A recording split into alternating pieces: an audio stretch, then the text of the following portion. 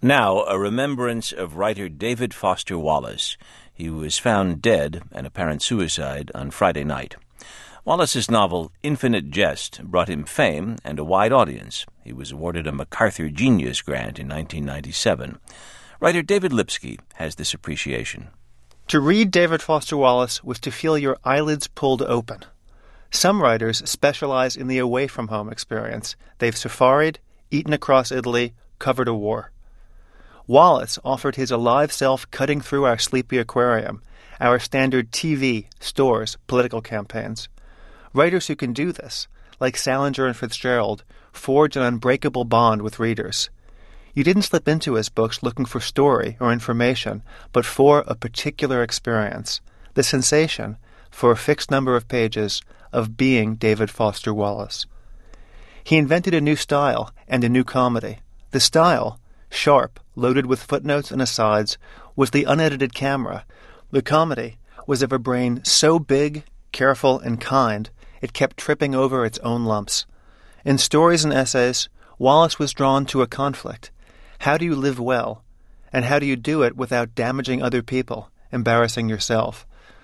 Reporting on a lobster festival, he didn't review the food, the crowds. His attention went to the shellfish in the pot. I spent a week interviewing him after the 1,000-plus page novel Infinite Jest made Wallace's name. He was faultlessly polite. He lived alone with 2 dogs. He told me the best books were a conversation about loneliness.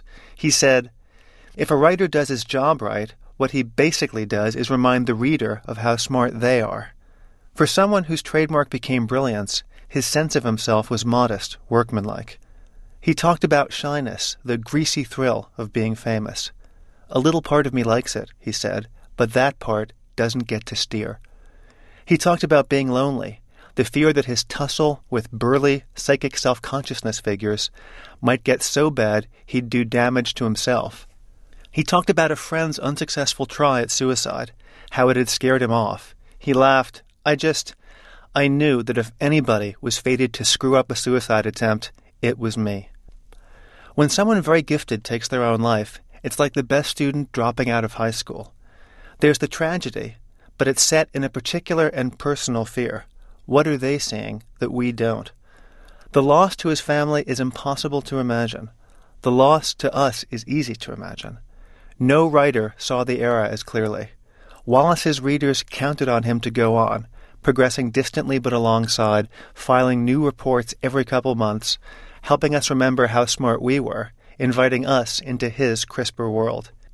In his last book of fiction, Oblivion, he wrote about suicide, about emerging from years of literally indescribable war against himself, and ending with the sentence, "Not another word." David Lipsky is the author of Absolutely American, 4 Years at West Point.